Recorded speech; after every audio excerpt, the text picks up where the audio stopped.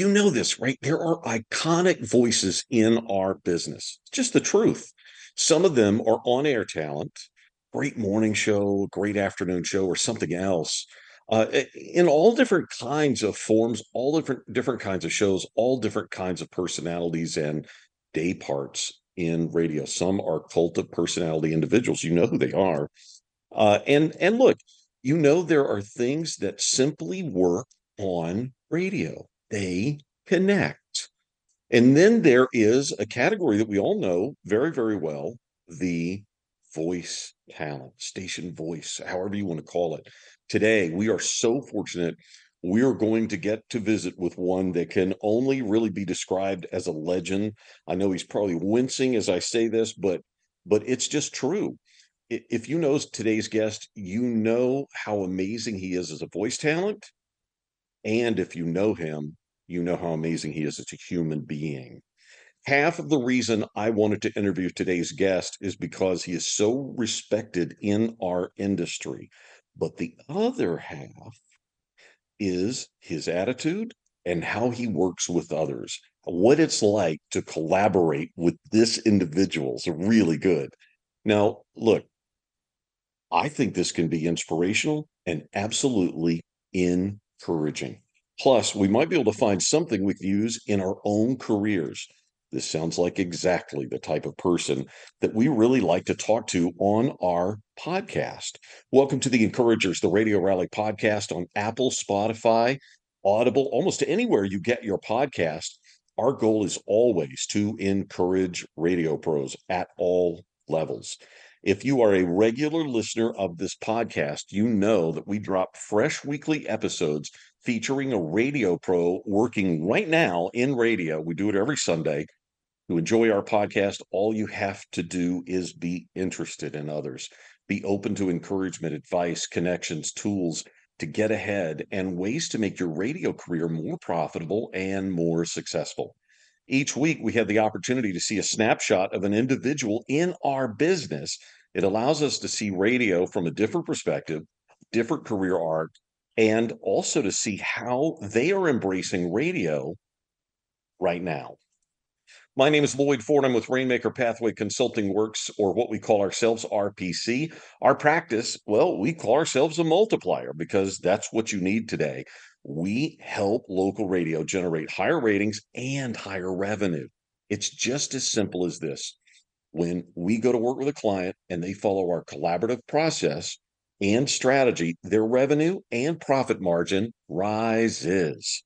Ideas are the new technology, and we always like to ask, where do your ideas come from? You have enough ideas? Are your local radio stations programmed and positioned to collect the most revenue in your local market today? Do you need better sales recruitment? We can help you. Schedule a meeting by email. It's easy. First consultation is free, FORD@rainmakerpathway.com. We're just about a minute away from welcoming John Willyard, maybe even less. Voiceover talent, man. I don't even know what to put with this guy. You'll see what I'm talking about in a minute. From Atlanta, Georgia. Now, a big thank you to Joe Kelly for producing the Encouragers, the Radio Rally podcast, which we make available minutes after the recorded interview, and we share it in social media. That's how people first come in contact with us, and then they find out, oh my God, there's 120 plus of these episodes that I can just subscribe to and listen to. It's true. A big thank you to justjoeproductions.com for creating our audio footprint and distributing our podcast. See what you can get for free from our team in our free blog section. It basically says free stuff. It's on our website, and it's for you at rainmakerpathway.com, including our encouraging sales success series and more than live and local series. Now, let's see what we can learn from this week's guest. John, welcome to the Encouragers, the Radio Rally podcast. I'd like to know, how are you, sir? I'm doing fantastic. And legend, Loyd, legend just means I've been around longer than anybody else. Oh, I disagree with that. I think it's a lot more than that, John. People who know you and know the quality of your work and how special it is, I think it takes both. You can't just hang out and become a legend. You have to earn it. And I think you've done that. And it's so exciting to talk to you. And I've been thinking about this for a week. I've been thinking, well, do I lower my voice when I talk to John? What should I do? And I've just decided to go, I'm just going to be natural and I'm not going to be like John Willyard because he's awesome and I can't be John Willyard, right? Well, All I right. can't do it. I can't do what you do. You are so well organized too. And I've learned so much, not only about you. I mean, I've known you for over 20 years, probably closer to 25, It's but really I'm scary. learning but I'm just learning more too about this business by Yes. tapping into these podcasts. And I've become a fan. So thank Well, you. thank you so much. And listen, to have the opportunity to put somebody like you on our podcast is really amazing because it speaks to what our goal is, which is really, we feel like there's never enough encouragement in the world. And why shouldn't we open up on that? So that's what we're doing. Wow. That's what this podcast is. It came out of the pandemic and it's just been really good. And I Mhm. learned something every week. John Williard, where did you grow up, sir? Oh, good question. I made my first first stage appearance under my mother's graduation gown.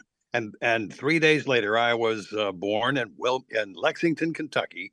My parents were going to school at Asbury College. She was in the college. She had just graduated. And my dad got another degree at Asbury Theological Seminary right across the street from where my mom Wow. graduated. I didn't know that about your dad. That's so interesting. So listen, what was the first experience that you had with radio as a listener, not as a professional, but as a listener? I would have to say that, well, and that's part of the growing up is that my dad was a Southerner. My dad grew up in the Carolinas, born in Mhm. Winston-Salem, lived in Charlotte. World War II took him to the West Coast. That's where eventually, I'll shorten the story, my mom and he met each other there in Ventura. So now he becomes a Californian, of course, because my mom was.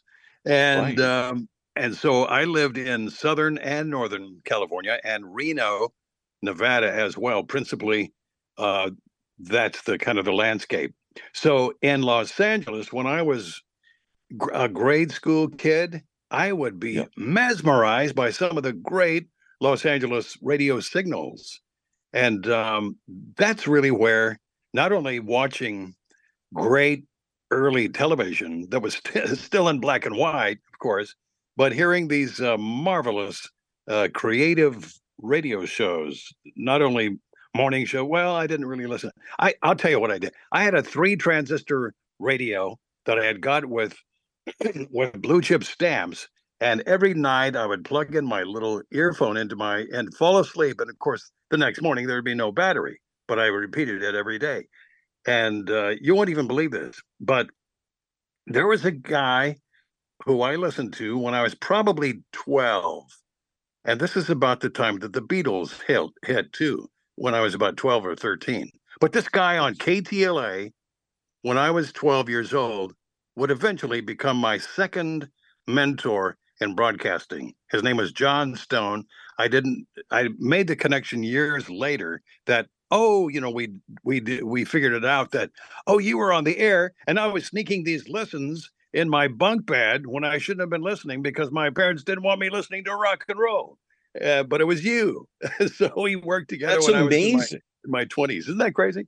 Absolutely. And it's always amazing when you could piece things together later or you come in contact with somebody that you go, oh Yeah. my God, right? All right. So listen, I'm going to ask this question. It doesn't sound like this, but were your parents in radio or media? And I want to know how you got interested in radio, John. Well, that's such an great inquisitive question. You almost discern something about the DNA because I'd have to say that that it is in my DNA because my dad my dad was 17 years old when he heard live on WCBS AM, which was a Clear Channel station. He heard the War of the Worlds. Oh, He heard wow. the Orson Welles rendition of when it was broadcast in its first time when it just set the entire eastern seaboard on its ear and Yeah. people were panicking. As a matter of fact, He even walked outside the kitchen where he tells this story. I have him recording this. Uh, I have his voice on tape because I interviewed him about this period of his life. And Hmm. he actually walked out of the kitchen where he was making fudge for the family. And he looked north on the horizon as if he could see some kind of catastrophe that had befallen the eastern seaboard Well, he from believed it. Mars. Yeah, he really He did. believed it. So And look, for anybody who's listening who doesn't know what we're talking about, you can Google War of the Worlds, and not the movie with Tom Cruise. Like this is Orson Welles, and you'll find out exactly what John is talking about later.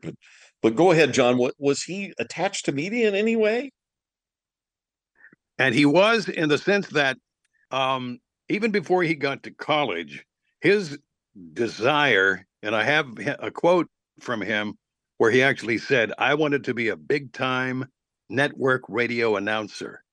Well, that didn't happen, but when he was in Wilmore, Kentucky, going to theological seminary, they the school did put a live half-hour program that had singing, and he would bring the message, and it was an early FM station. This would have to have been in 50 or 51. Your dad sort of saw the future, but not his, Yeah, yeah, yours.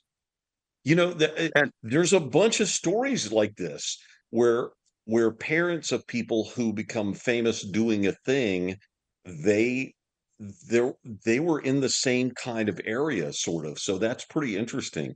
Was your mom? What did your mom do? well, interestingly, they were both of them were classically trained vocalists. They could stand on their own as soloists, and they did. I heard them each in that role, but I also heard them through my all of my life singing duets. They sang into Really? their, I would say, late 70s, early 80s. They made some recordings in Southern California, but Well, so you still have these? I do, and Oh my God. ironically, I'll send you one when we're done. Okay. I Okay. ironically, they were the classically trained vocalists heard by maybe a few thousand people tops in total, because the auditoriums would be smaller. Sure. Um, but my audience has been tens of thousands and perhaps hundreds of thousands. When I've been allowed by any given station that I work with, they write singing bits in for me, or say, go off the page, just do it. And I have been produced, I can't tell you how many times, with singing a part, even doing John, doing this a is jingle sing out. Yeah. yeah, this is one of the great things about you. I know about this, and I'm going to bring a name up. T. Gentry. T. Oh Gentry has yeah. done some really creative things with you, Some and of you the can't best. tell. Yeah, I mean, just really good stuff. And so part of that is that sometimes John will sing things, and sometimes John will do weird things, and they turn out to be some of the most amazing radio imaging. Now, John, tell us about your first job in radio.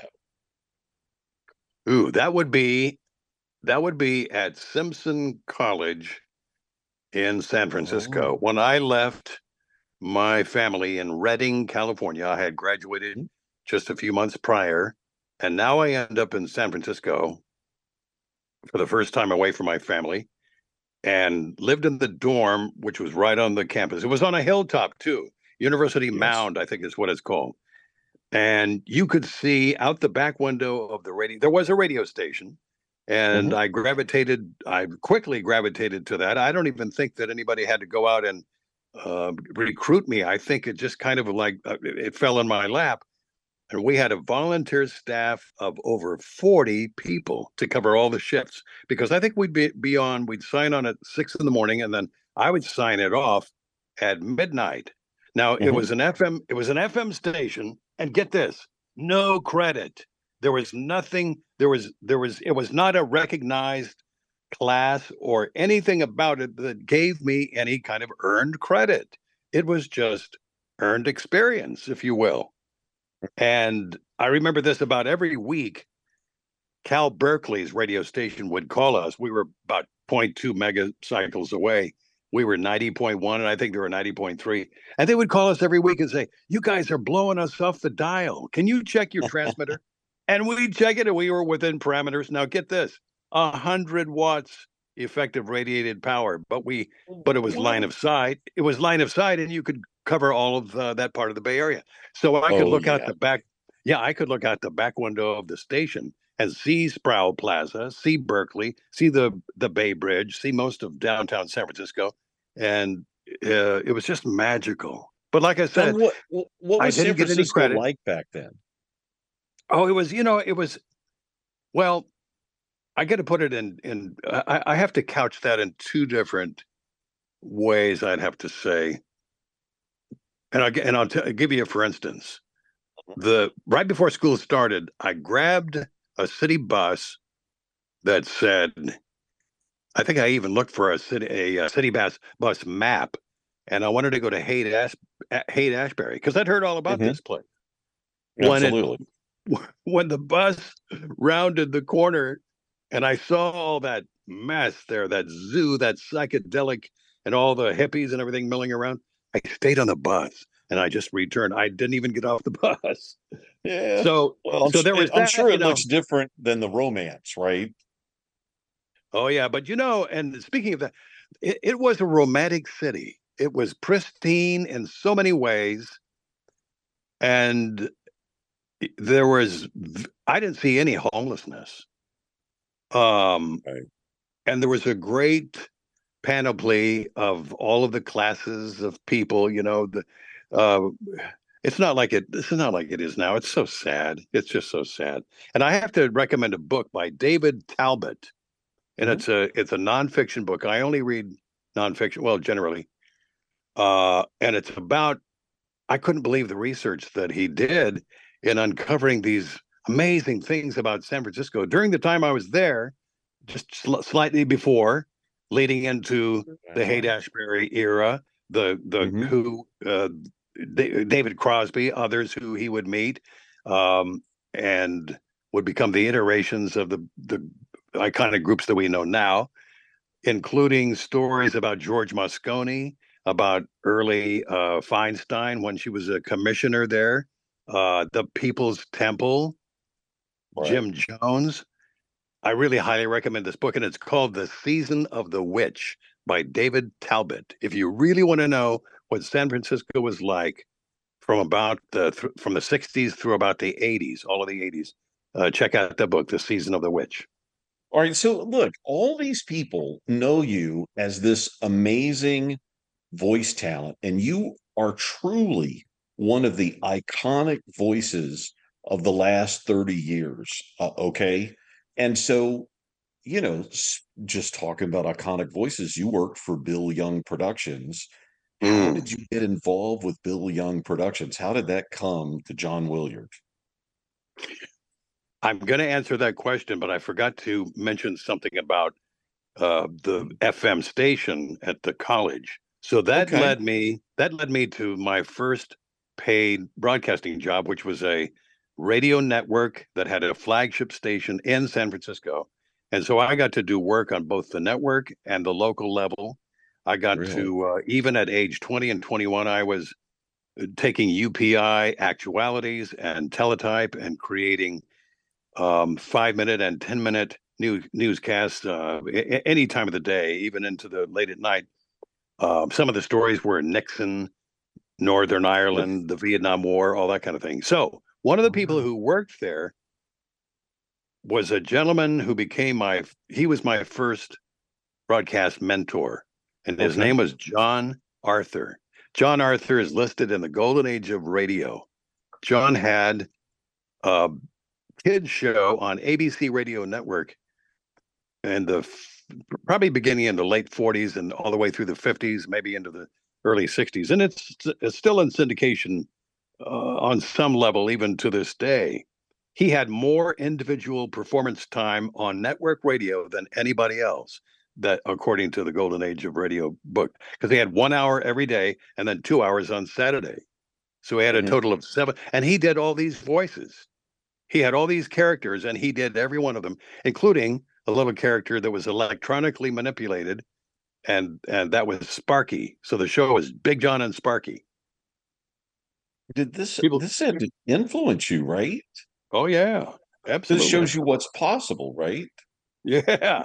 What you So can to do answer, with your voice and creativity.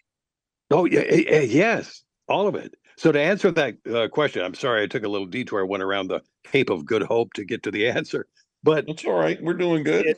it, um, I was working at a hot AC station, Mhm. and I this actually that was the last station that I ever worked at, and to this day, that was over 30 years ago. To this day, I still have the dreaded dead air dream. Do you really? Yes, You know, anybody who's so worked many in of us have live that. radio. Yes. Wow. So I Younger people did. may not have that problem. That's true. Yeah, because of automation and Yeah, they but got a when you're computer. yeah, but when you're flying by the seat of your pants and everything is live and you're pushing you're manipulating the show, the sound of the station, and it's up to you. Yeah, you're going to have those dead air moments, and hence 30 plus years later have a dead air dream or nightmare. But I Yeah, was that is doing, uncomfortable to learn that that can ooh, happen that far out. yeah, You know, that you could still have that dream. I'll probably have it tonight. and you can thank me. Send me a That's note. right.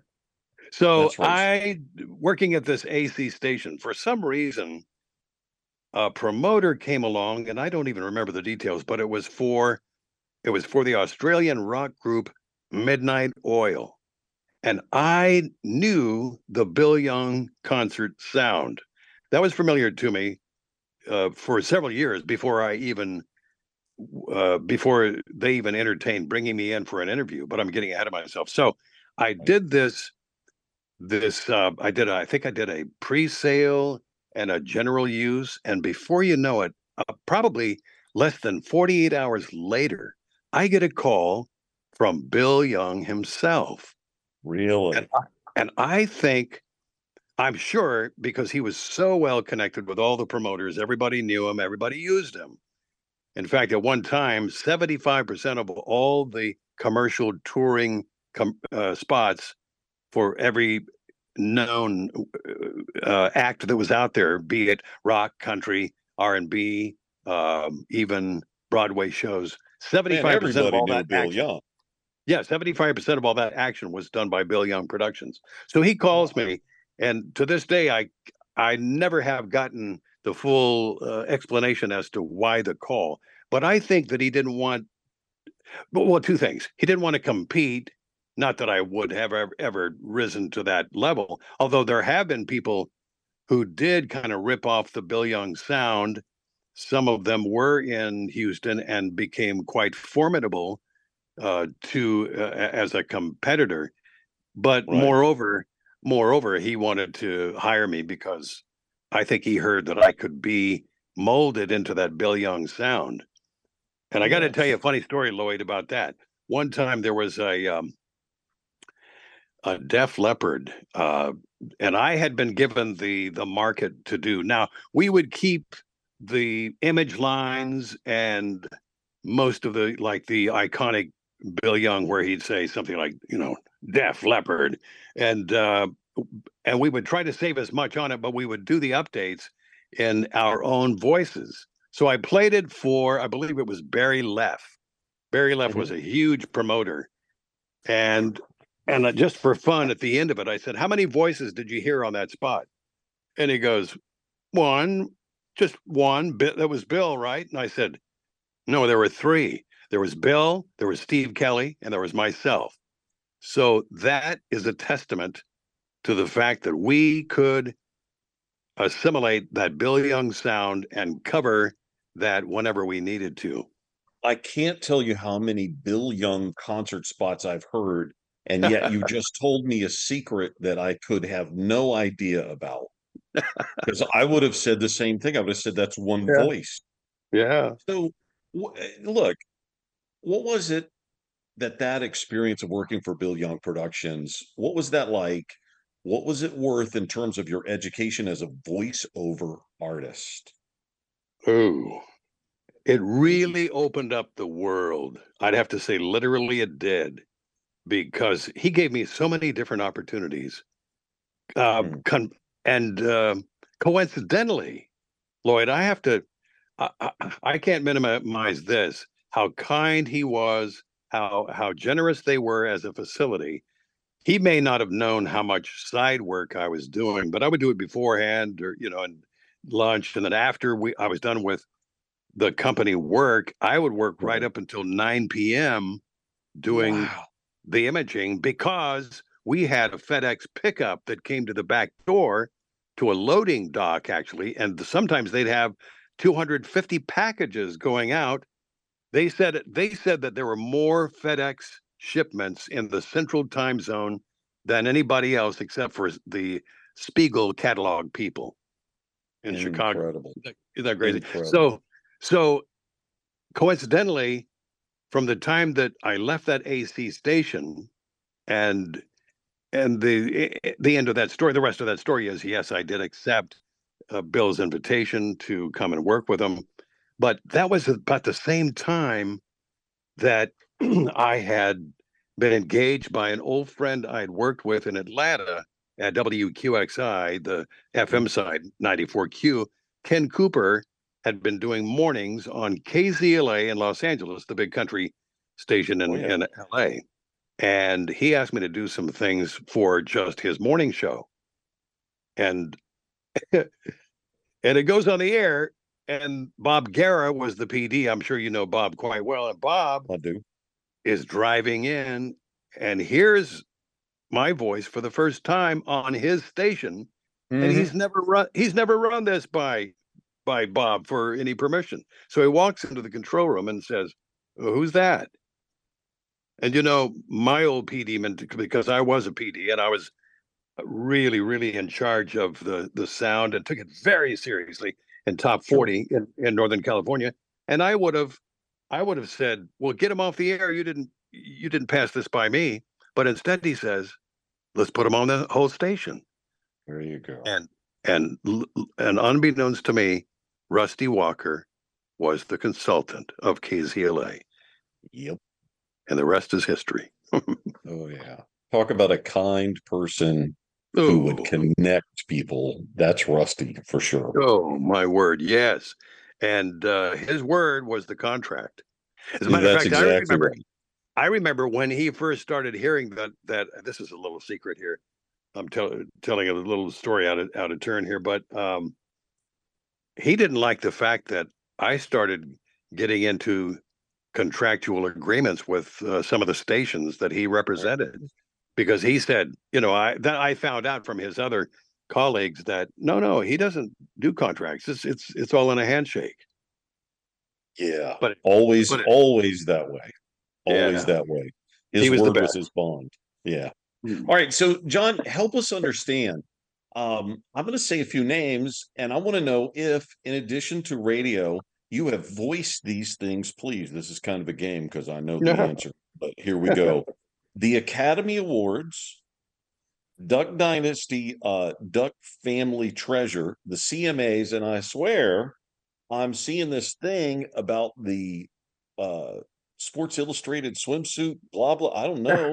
Do you do all this? Well, I didn't in terms of the voiceover that I did for the CMA Awards for 20 years, beginning in 1996. I did not do similarly for the Academy Awards. Now, that would have been a cool gig, but what I did was, the first time that Jimmy Kimmel hosted, Mhm.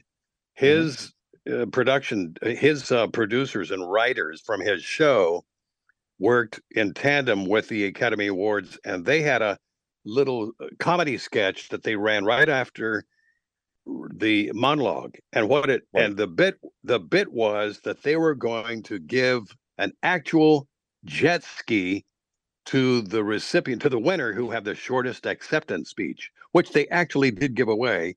And Dame Helen Mirren, modeled it like Carol Merrill on the Price is Right, or the Sure. or whatever that show was that Monty Hall did. Let's Make a Deal. So it was a comedy bit that ran twice. Um, I'll send you Hey, that that. It's counts. actually, yeah. The You know, Sports Illustrated was an interesting show, and that was called 50 Years of Beautiful, and it that's was it. featuring all of the iconic, the famous high fashion models, the Sports Illustrated people who had gone back to the very first issue. So it was a cavalcade of 50 years. And they said, yeah, we'd like to fly you out. And it's going to be in the Kodak Theater. And of course, now I'm thinking, are you kidding? I'm going to be rubbing elbows with these supermodels. And then they called the Yeah. next day and they said, we have to pull back on that. We didn't have the budget, but can you do it from your home studio? So I Yeah. did it in my boxers Did you really? in my home studio just to prove a point that I could. That's right. Well, listen, Yeah. tell us about award shows because I think people want to know this. Are you doing that live? Is it recorded? What do you do? Is it a booth or something like a booth? What's happening, John? Well, there's two ways on that. Um, the show is typically on a Wednesday night, so I would come in on a Saturday. They would always have 3 hours that were carved out on a Saturday afternoon in a studio, and they could be any given studio in. Some were on Music Row, some were. One was at the North Star Studios. I'm trying to think of the name of this. It was the one that we used for the last several years that I did it, and they really got it. They were really fast and great to work with. What we would do for those sessions was get all those things in the can that you would run, that you would see.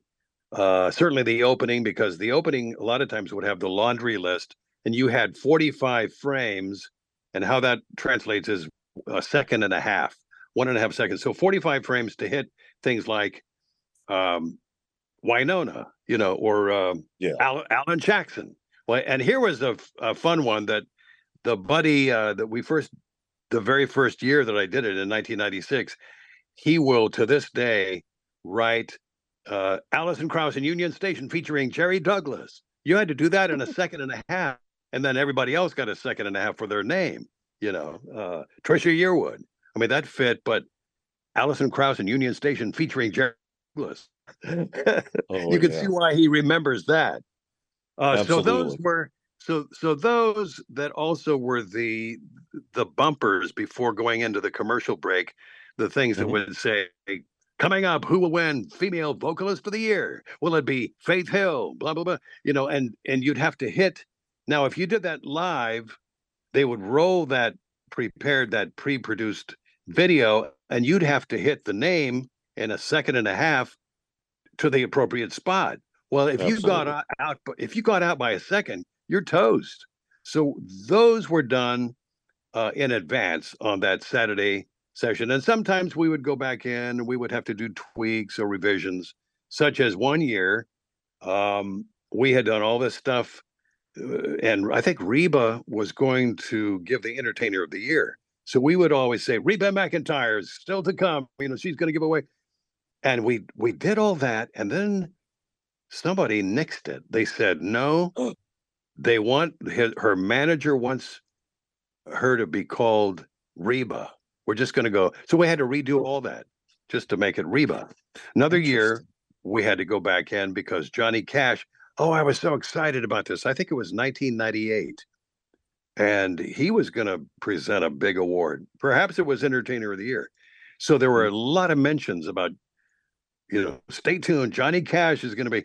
And then we had to go in the next day, and his sister had become quite ill, and they said he's going to Oh, pull out of the show. So I never got to meet him.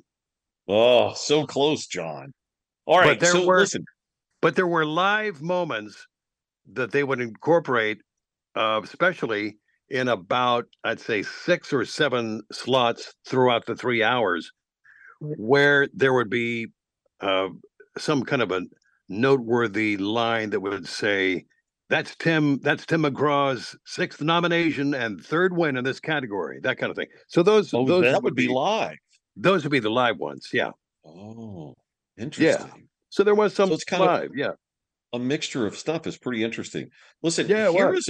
here is a quote about you. Quote, not that John needs my recommendation, however, I always look forward to getting his raw voice tracks because even in his outtakes, there's no filler material. No matter what delivery style we ask for, John always nails the target and leaves a few arrows lying around, which occasionally we could find something even better than what we'd envisioned.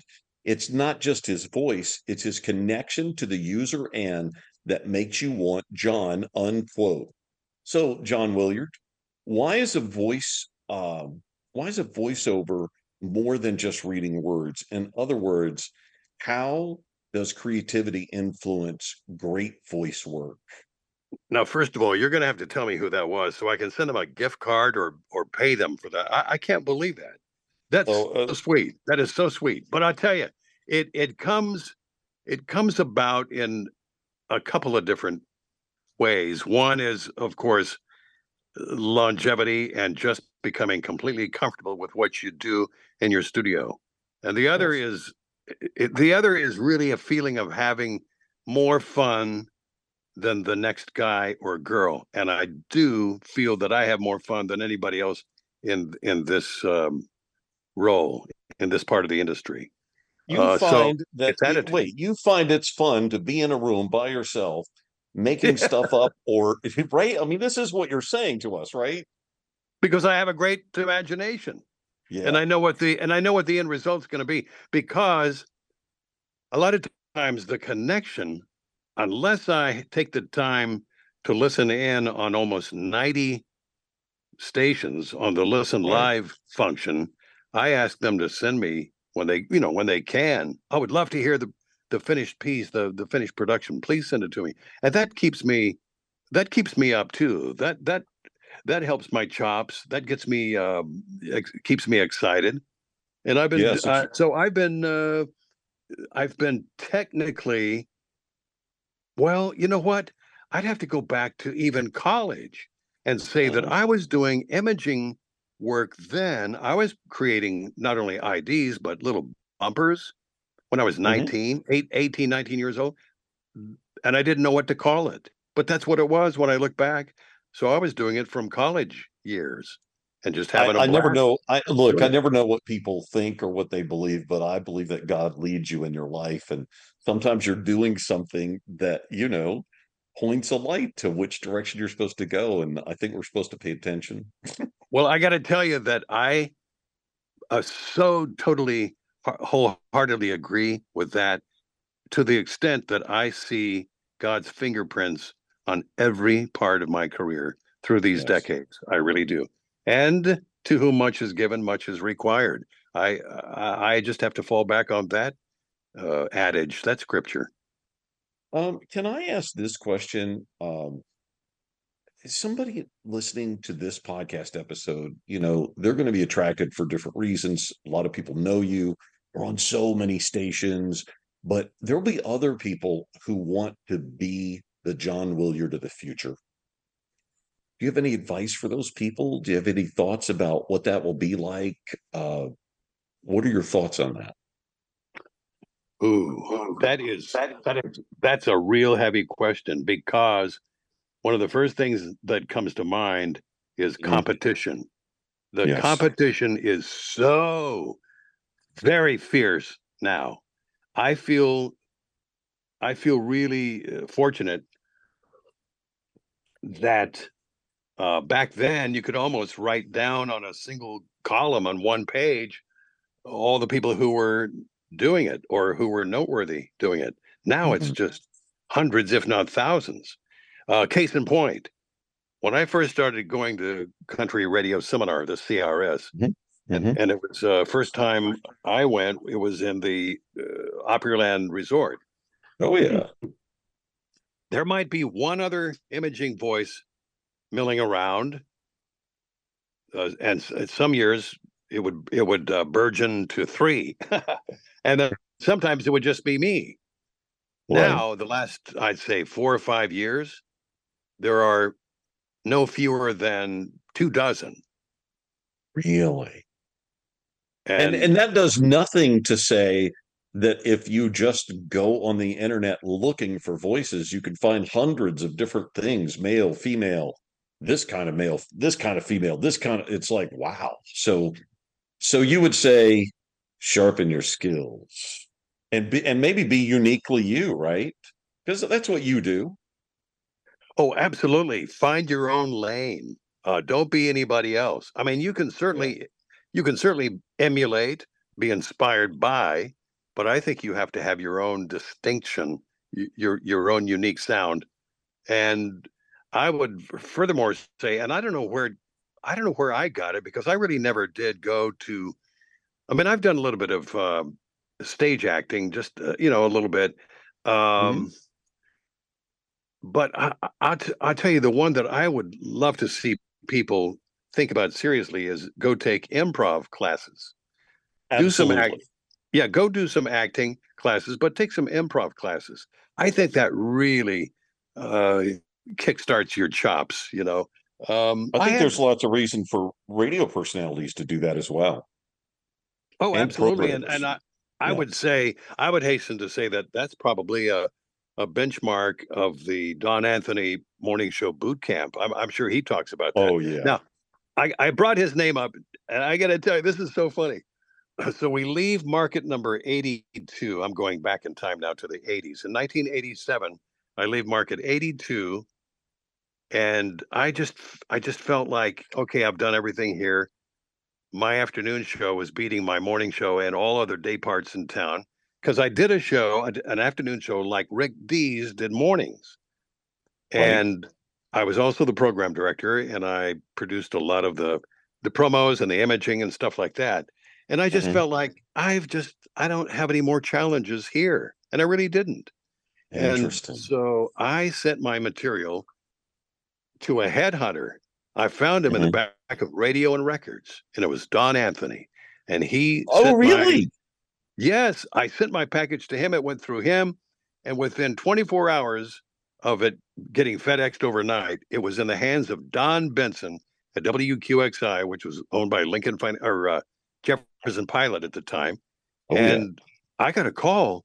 I got to tell you, I got a call in about 24 hours inviting me to come out, and it was it was magic, moving from market 82 to market 10 or whatever it was in Atlanta.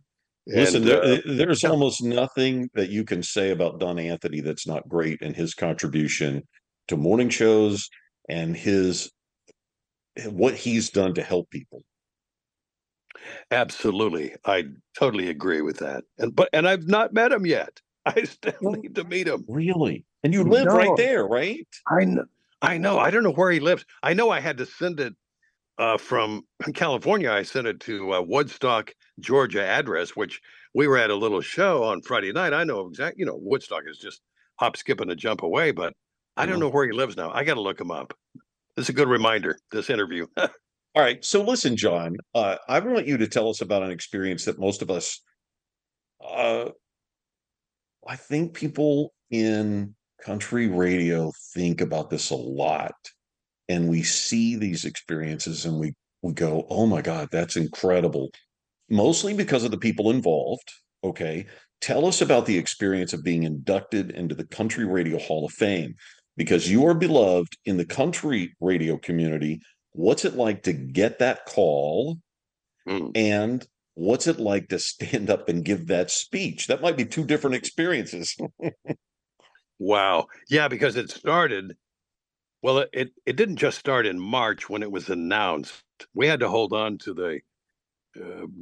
We had gotten a Zoom call maybe 2 weeks before, and that was a total that was a total misdirection. I got to tell you about that. But I have to go back a little bit further and say that I had been nominated perhaps for the prior 10 years, something like that. So Really? sometimes the nomination process, they would the CR somebody at CRB would say, would you please renew your application? So I would do that periodically. And when I Right. did it in late 2022, I thought, well, I don't know why I thought this might be the year. And timing is everything. And in the fullness of time, it happened. So Shelley Easton. Hmm. Well, before I even mention her name, my assignment from R.J. Curtis was that on this date, sometime in I think the third week of February, he asked me to participate in an interview where I would give some recollections and reflections on past CRSs that I had attended. So I took that very seriously. I had all Oh, these. I had my top keynote address speakers. I had a oh, list of those people, favorite favorite sessions, favorite panels, favorite experiences. Charlie Monk, favorite oh, Charlie yeah. Monk monologues and all that kind of thing. And so I'm ready to go on a Zoom, and they were recording it video and audio as well. And then all of a sudden, here comes Shelley Easton in from this side, and I see her picture, and I see her image. What are you, Shelley? What are you doing? It's so good to see you. And she had this huge smile that she just never could get rid of. And she said, it's my honor to tell you that you're inducted into. And I just dropped my head, and I got really emotional. And I think that Oh, one of the first things that I said was, "I'm so sad that Charlie Monk won't be here to see this, or oh, Rusty, no kidding. or Right. Rusty Walker." Yes. Yes, but you are giving me good vibes about RJ, which it's easy Hmm. to get there because he really cares about country radio, and Oh yeah, Shelley Easton and them surprising you. That's pretty fun. Listen, totally. I want to know this. What have you not done in our business or in the voiceover business that you really would like to do? Is there a bucket list for you? A real movie trailer voiceover. That and some credible animation voices. Of actual either games, animation, video games, or uh, major movie animation voices. Now, I have done many of those through the years, and I have auditioned as a function of being a part of Atlas Talent, which does represent me and does all the they do all the numbers crunching, and they do the negotiating, they do the Yeah. contracts and all that kind of thing. Um, oh, I do have to tell you this. Probably the one of the first major uh, pickles, if you will, for animation voices was at Bill Young, and probably was in 1993. And one of the Six Flags markets had some kind of an issue where the authorized Bugs Bunny voice could not appear in that market. I think it was Yes. Greg Burson, I believe was his name. Well, And so the manager in charge of that ad asked, "Is there anybody there and who can cover this Bugs Bunny voice?" And without even checking with me, Bill tells this person, "Yeah, I have a guy here." So I get that assignment. wait, can Eh, you do Bugs Bunny? Well, I can, and I did. I can't do it right Oh, now. It would take me a while to kind of warm up into it. I remember that no, by the no, time I no. was It's all good. It's good enough just for you to tell us this story and tell us you did Bugs Bunny. Holy cow. well, this is the part that blows me away is because everything ends up on the internet and there's nothing that's a secret, or that's not a secret, and that is that I'm actually listed, unbeknownst to me. I had no inkling that this was a thing on the internet, but it's something about voices behind the uh, characters or something like that. I'll find out what it is and send it to you when we're done. And it's all the people who have done the Bugs Bunny voice, starting with Mel Blanc, of course. And I'm listed among those people. That's And great. and it gives attribution to that market, to that Six Flags Great America, which was, I think, in New Jersey, and the year that it came out. And I have no copy of it, and I have no clue of how they found this out. Interesting. All right. Yeah. So what we learned from this is that if you are somebody in the movie business and you just happen to be listening to our podcast, John Willyard wants to do your big movie trailer, and he's got the voice for it and the personality for it. So just give him a call. He'll be glad to do it. John, I want to talk to you a little bit about the future. And I call this is the price of the interview. This is what you pay. Okay. This stupid question I ask now, because it's all about the future. And we all know nobody knows anything about the future. But if you could control it, what would you like for the future of local radio to be, John Willyard? Ooh. Ooh. One of the first things that I think about is how lacking local commercial production truly is. It needs to be sharpened. It needs to be creative. It needs to stand out. I don't care how small the market is. I don't think you can I don't think you can just phone it in. I think there has to be a lot of forethought. I mean, I proved that it could be done in markets I worked at. Well, it could be done, John. I'm sorry, say that again. It can be done. It's just that people are not doing it in a lot of places, and it is surprising. People don't think of it as part of the product, but it is part of our product. Oh, absolutely. I would like to hear more entertaining, and you don't have to you don't have to go on and on and on to be an entertainer. You don't have to take. I mean, I was a big proponent of word economy when I was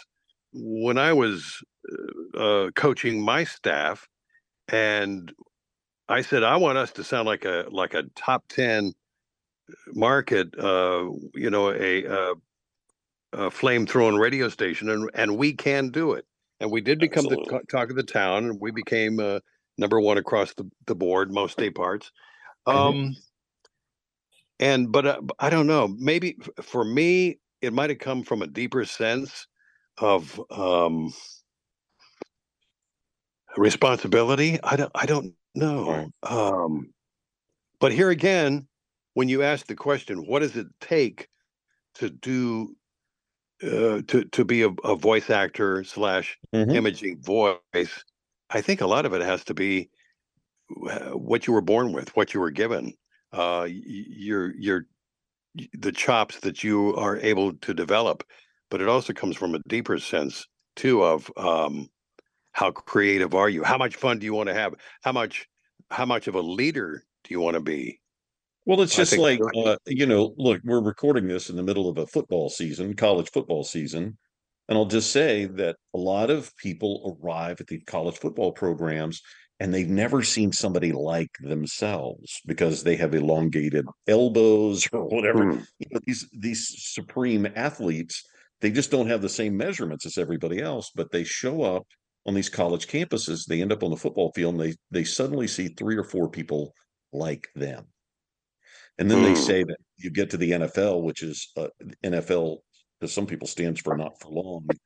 And there are 11 people like you on the other side of the ball and 11 people like you on your side of the ball.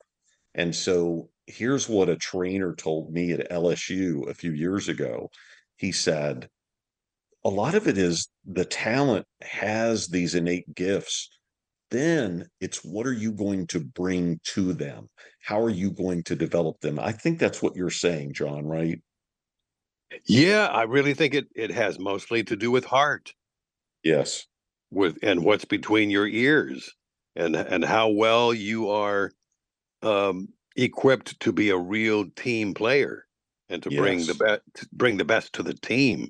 I mean, I'm thinking of people like Nick Saban, what the wherewithal that he has to be the kind of coach and inspire the kind of players that he has. Yeah, that's a great point, Loyd.